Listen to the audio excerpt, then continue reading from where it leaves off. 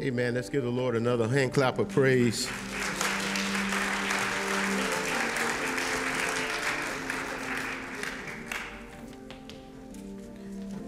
We certainly want to thank the Cathedral Choir for ushering us into the presence of the Lord. Let's give them a hand.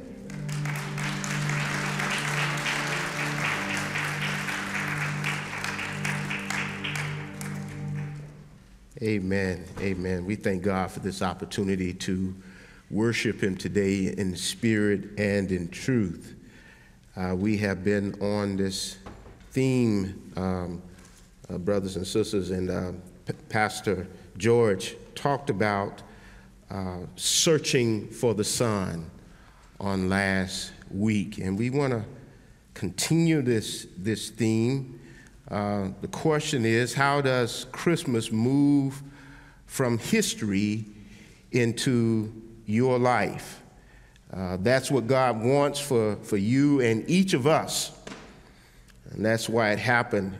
Pastor George talks about Phillips Brooks offers us a prayer in the classic hymn he wrote during a crisis in his own life.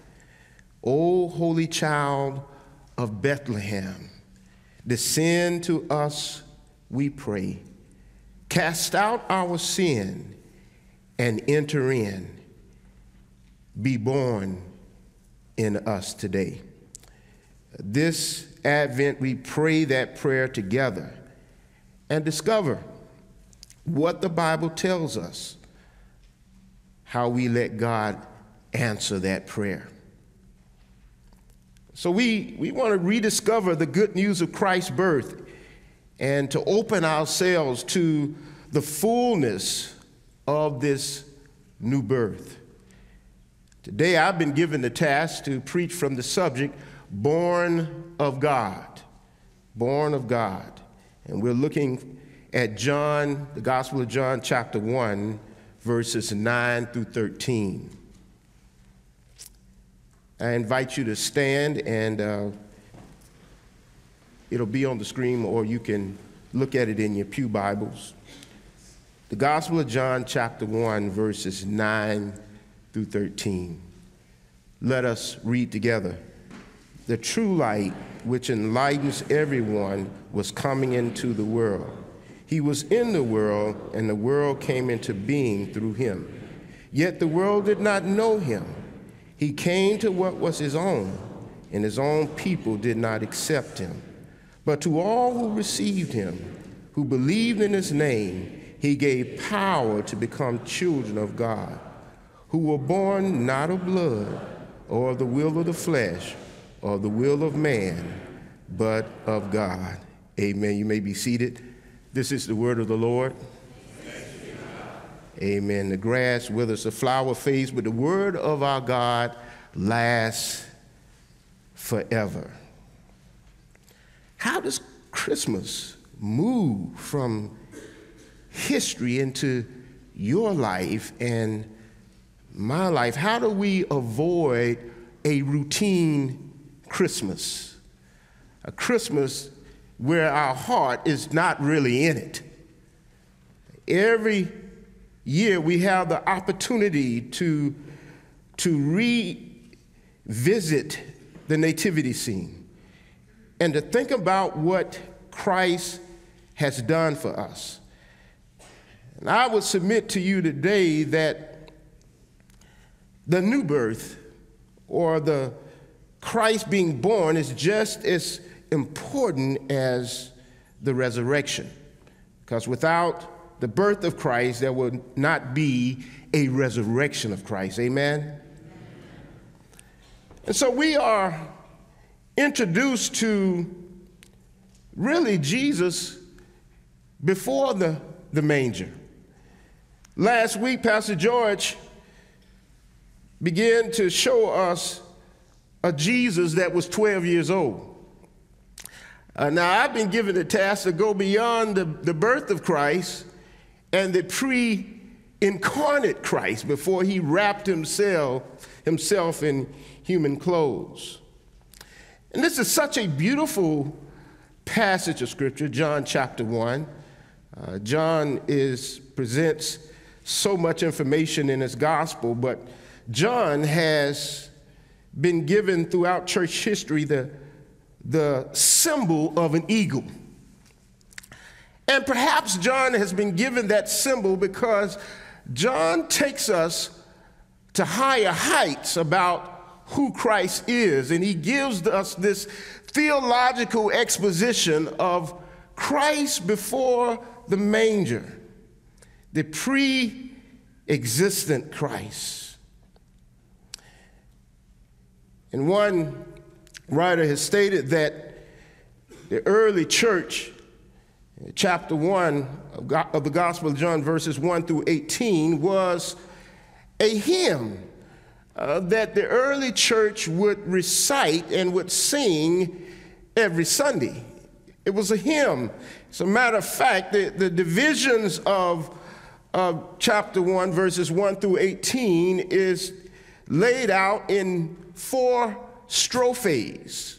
It's what we call stanzas, but it's like a dance with doctrine.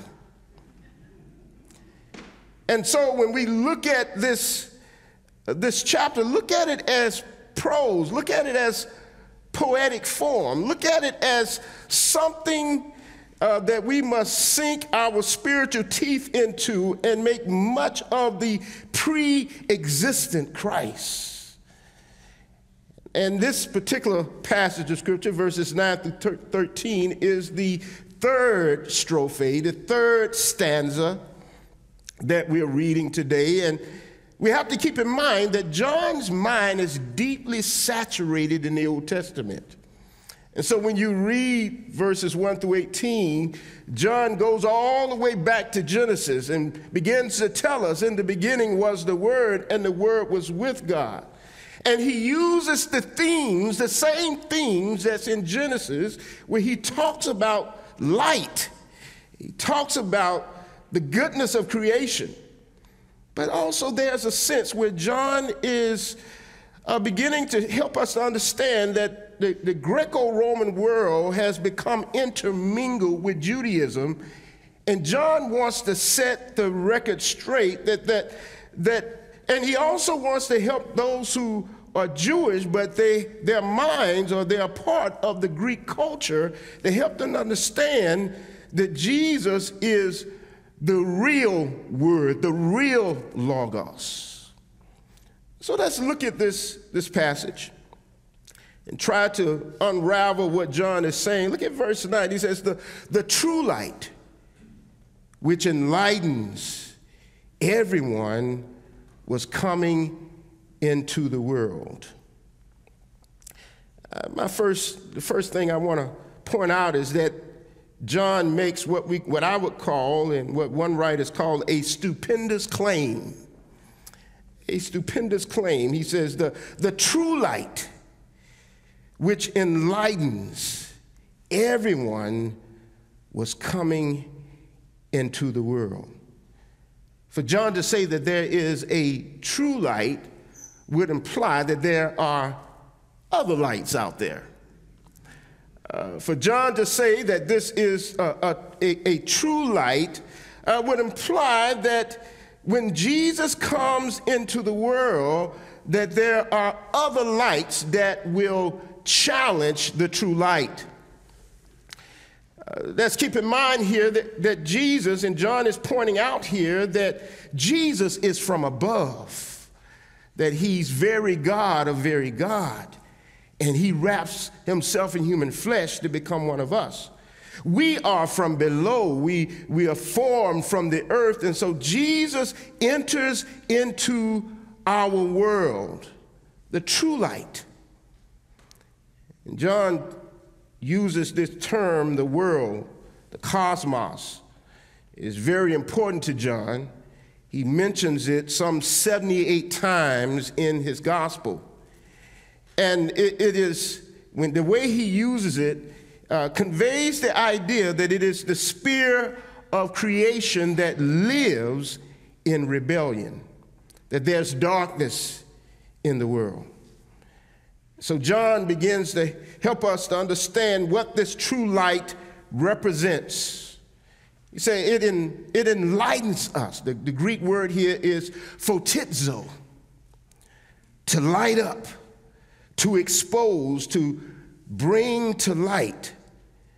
And so Jesus' presence into the world, his entrance into the world, is to light up, to expose, to bring those things that are in darkness to the light. John begins to help us understand the motivating factor behind Jesus coming into the world.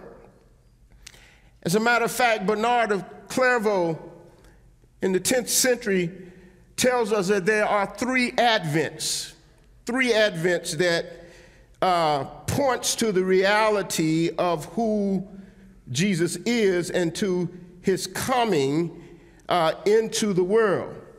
The first advent is to humankind, into humankind. And then the second advent is against humankind. So to humankind, into humankind, and against humankind.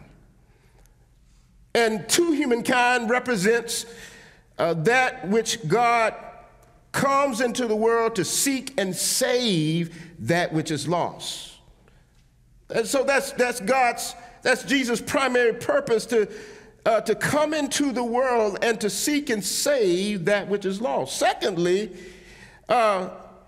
into humankind is that advent by which Christ is present in our souls now as Christians. And this is taking place every moment of our lives for those of us who have already accepted Jesus Christ. So it is into humankind. And then there's a third advent, is when he comes to take us to himself at the end of time. So these three advents are at motion according to Bernard of Clairvaux. And the question comes today, and one of us may find ourselves in those different categories, to humankind, into humankind, and against humankind. And that's certainly what is being entertained in John's gospel, because there are those, Jesus comes in John's gospel to humankind, to seek and save that which is lost. But then there are those into humankind, those who already know Christ, who have received Christ, that there is a sense God wants us to reinstitute or reimagine ourselves or reengage ourselves into the life of Christ. But there's another sense where Christ comes, that second coming, to receive all of those who have believed in him. This is what John is working with as he talks about the true light. But what does this mean to us, this true light? Because that implies, even in the 21st century, that there are other lights. There are other lights. Excuse me, that's my notes. I better put this back up here. And there are other lights. Now, in the Greco-Roman world, Greek philosophy stressed how true reality was only the realm above, and everything in our world was merely pale shadows and reflections. This is in the back of John's mind as he writes this gospel, that there is a dualism between that which is above and that which is below. That which is above is good. That which is below is evil, is a fleshly connotation. And so to Greek philosophy, the world was negative and evil. But John is more subtle here. The world is positive, the good creation of a loving God. But it becomes negative when the world rejects Jesus. He was in the world, and the world was made through him, yet the world did not know him. So it becomes negative when the world says, I don't want to have anything to do with this Savior you are talking about. And so, how do we deal with this in the 21st century? Well, we as Christians know that Jesus is the true light. But those who don't know the Lord, for some, true light is politics. For those who don't know the Lord, for some of them, they are enlightened by politics. Politics has its place, but that's a light that flickers. Amen, somebody. For some, education is a true light.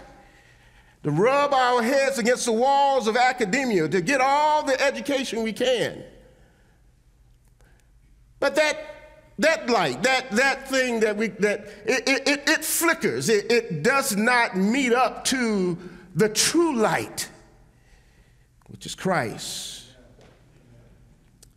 Some people look at the true light when we are on social media, through Instagram and Twitter and Facebook and all of these other social medias, and we have to watch our screen time and how long we've been on Instagram because we look at it as true light. But it's a light that digresses, takes us to places we don't want to go and places that we shouldn't go.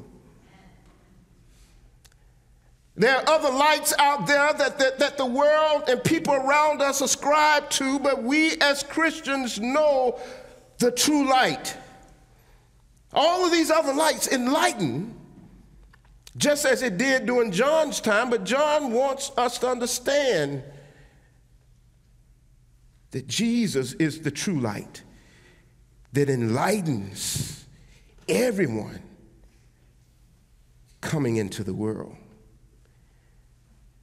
So, brothers and sisters, that this true light which enlightens everyone, we as Christians out of all people should be obsessed with this true light, should be infatuated with this true light. See, John makes this stupendous claim because he knows he's going against the grain of Greek thought. He knows he's going against the grain of Judaism, which has wedded itself to Greek philosophy. But John meets people where they are, and that's the reason he uses the word logos, because Greek philosophy, logos, was the love of philosophy. And it's the love of reason. But John tells us that reason resides in Jesus Christ. Wisdom resides in Jesus Christ. So philosophers applied the enlightenment to the revealing of philosophical truth. Jewish people applied it to the gift of Torah, but early Christians applied it especially to the reception of the gospel. Reception of the gospel. It says in verse 10, he was in the world, and the world came into being through him, yet the world did not know him. They did not know him. In other words, when Jesus came into the world and the world did not receive him, they had no understanding of who Jesus was because he did not come the way that they had expected him to come. He did not show up in a king's palace. He was not born from royalty. He did not have the pedigree of those who were in the king's palace. He did not come with great means. He came and was born and raised in a ghetto. And here we are. When we think about Jesus, we don't think about the humble means by which he was born. And that means, brothers and sisters, that says something to us in terms of how do we receive those who were born on the other side of the tracks? How do we receive those who are born in the ghetto? How do we receive those who grew up with humble means? And some of us, even in this sanctuary today, grew up in humble means. We know what it's like. And here we are, worshiping the Lord in the beauty of his holiness. And you didn't get here overnight. God blessed you with an education. He blessed you with some things that you wouldn't able to get by yourself. God blessed you to get where you are today. And so it's important for us to remember where we come from. Amen? So although Christ created the world, the people he created didn't recognize him. Even the people chosen by God to prepare the rest of the world for the Messiah rejected him, the Jewish people. Although the entire Old Testament pointed to his coming, they still rejected him. But how do we get to this point of being born of God? I'm glad you asked that question. Because you have what you have here a stupendous claim, and you have a massive rejection of Christ, but you have a glorious invitation of Christ. Look at verse 12. It says, "But to all who received him, who believed in his name, he gave power." The word power is translated as the right. It comes from the Greek word exousia. He gave them the right to become the children of God, who were born not of blood, or of the will of the flesh, or of the will of man, but of God. So to all who received him, what John is telling us is those who rejected him, Jesus said, okay, I'm going to shift my attention to the remnant, that the ones whom God has given me. I'm going to shift my attention to those who may not be Jewish. I'm going to shift my attention to the Gentiles. I'm going to shift my attention to those who receive me. And so Jesus, the good news here is that there is a glorious invitation, and that this concept born of God is not something that can be discovered in a laboratory.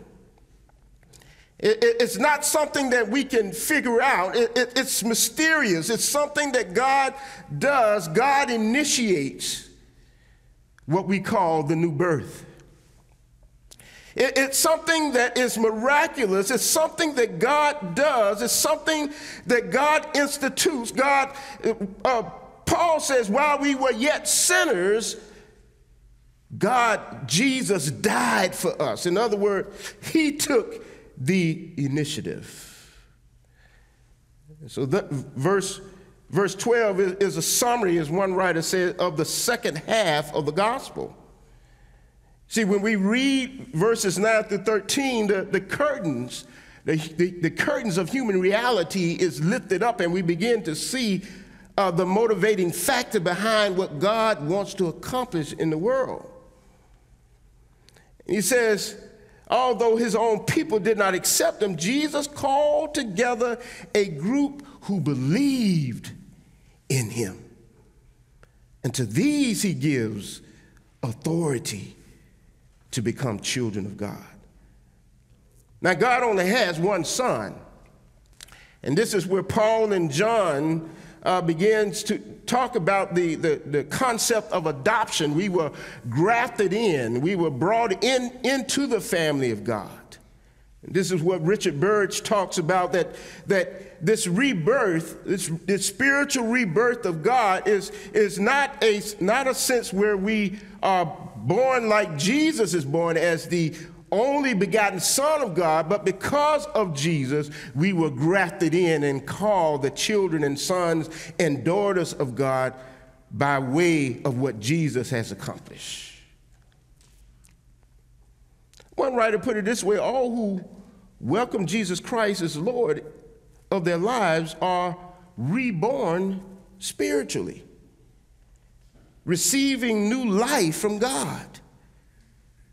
Through faith in Christ, this new birth changes us from the inside out, rearranging our attitudes, desires, and motives. Phyllis Brooks said it well, be born in us today. But once Christ is born in us, we have to raise the Christ in us. He can't just stay a baby in our lives. He can't just stay a baby in our lives. A baby has to grow up. And to some of us, he's still in the crib.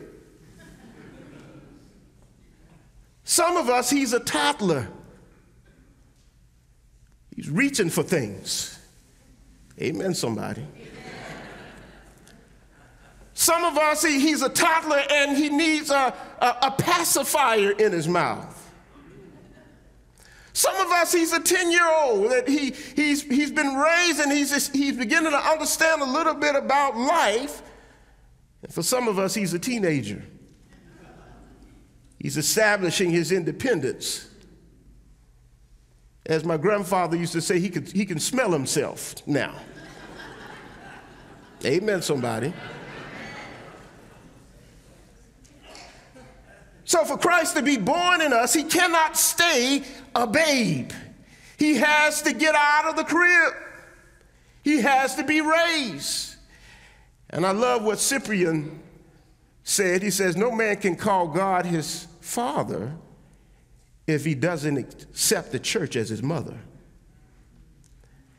Cyprian understood it well because the church is the place where we grow up, where we mature. It's the place where Christ raises us. That's why we come to church every Sunday. That's why we're in Bible study. That's why we're in Immerse. That's why we're in small groups, because we cannot stay babes in Christ. John is saying that this gospel is written that you might believe, but believing doesn't stop in the manger. Believing takes us from the womb to the tomb. Believing takes us from being a baby to being an adult, a mature adult. So we must play a role in raising the Christ in us. And I don't know where you are today. I don't know what going on in your life, but understand this: being born of God makes you spiritually alive. And there may be areas in your life right now that are dormant, and God wants to awaken that area in your life.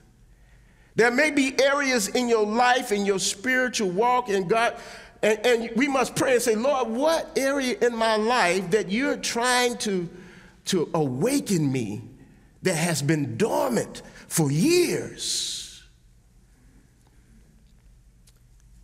And most of the times that comes through our relationship with Jesus Christ, where just like the rich young ruler, he thought he had it all together, but Jesus said, there's one thing you lack. There's one area in your life that's dormant. And that's one thing that's keeping you back, and it's your possessions. What's keeping you back? What do you need to do to be certain of your relationship with God?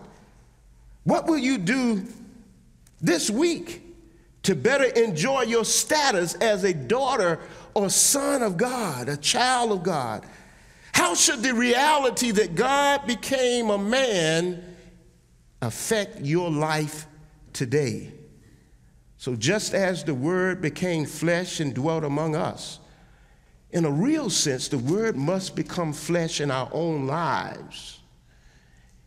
And there must be this gap between our orthodoxy and our orthopraxy that must merge. We cannot just believe, but we must behave like we are children of God. and that we are precious in God's sight. You know, there's a story that Tony Campolo tells about a little girl.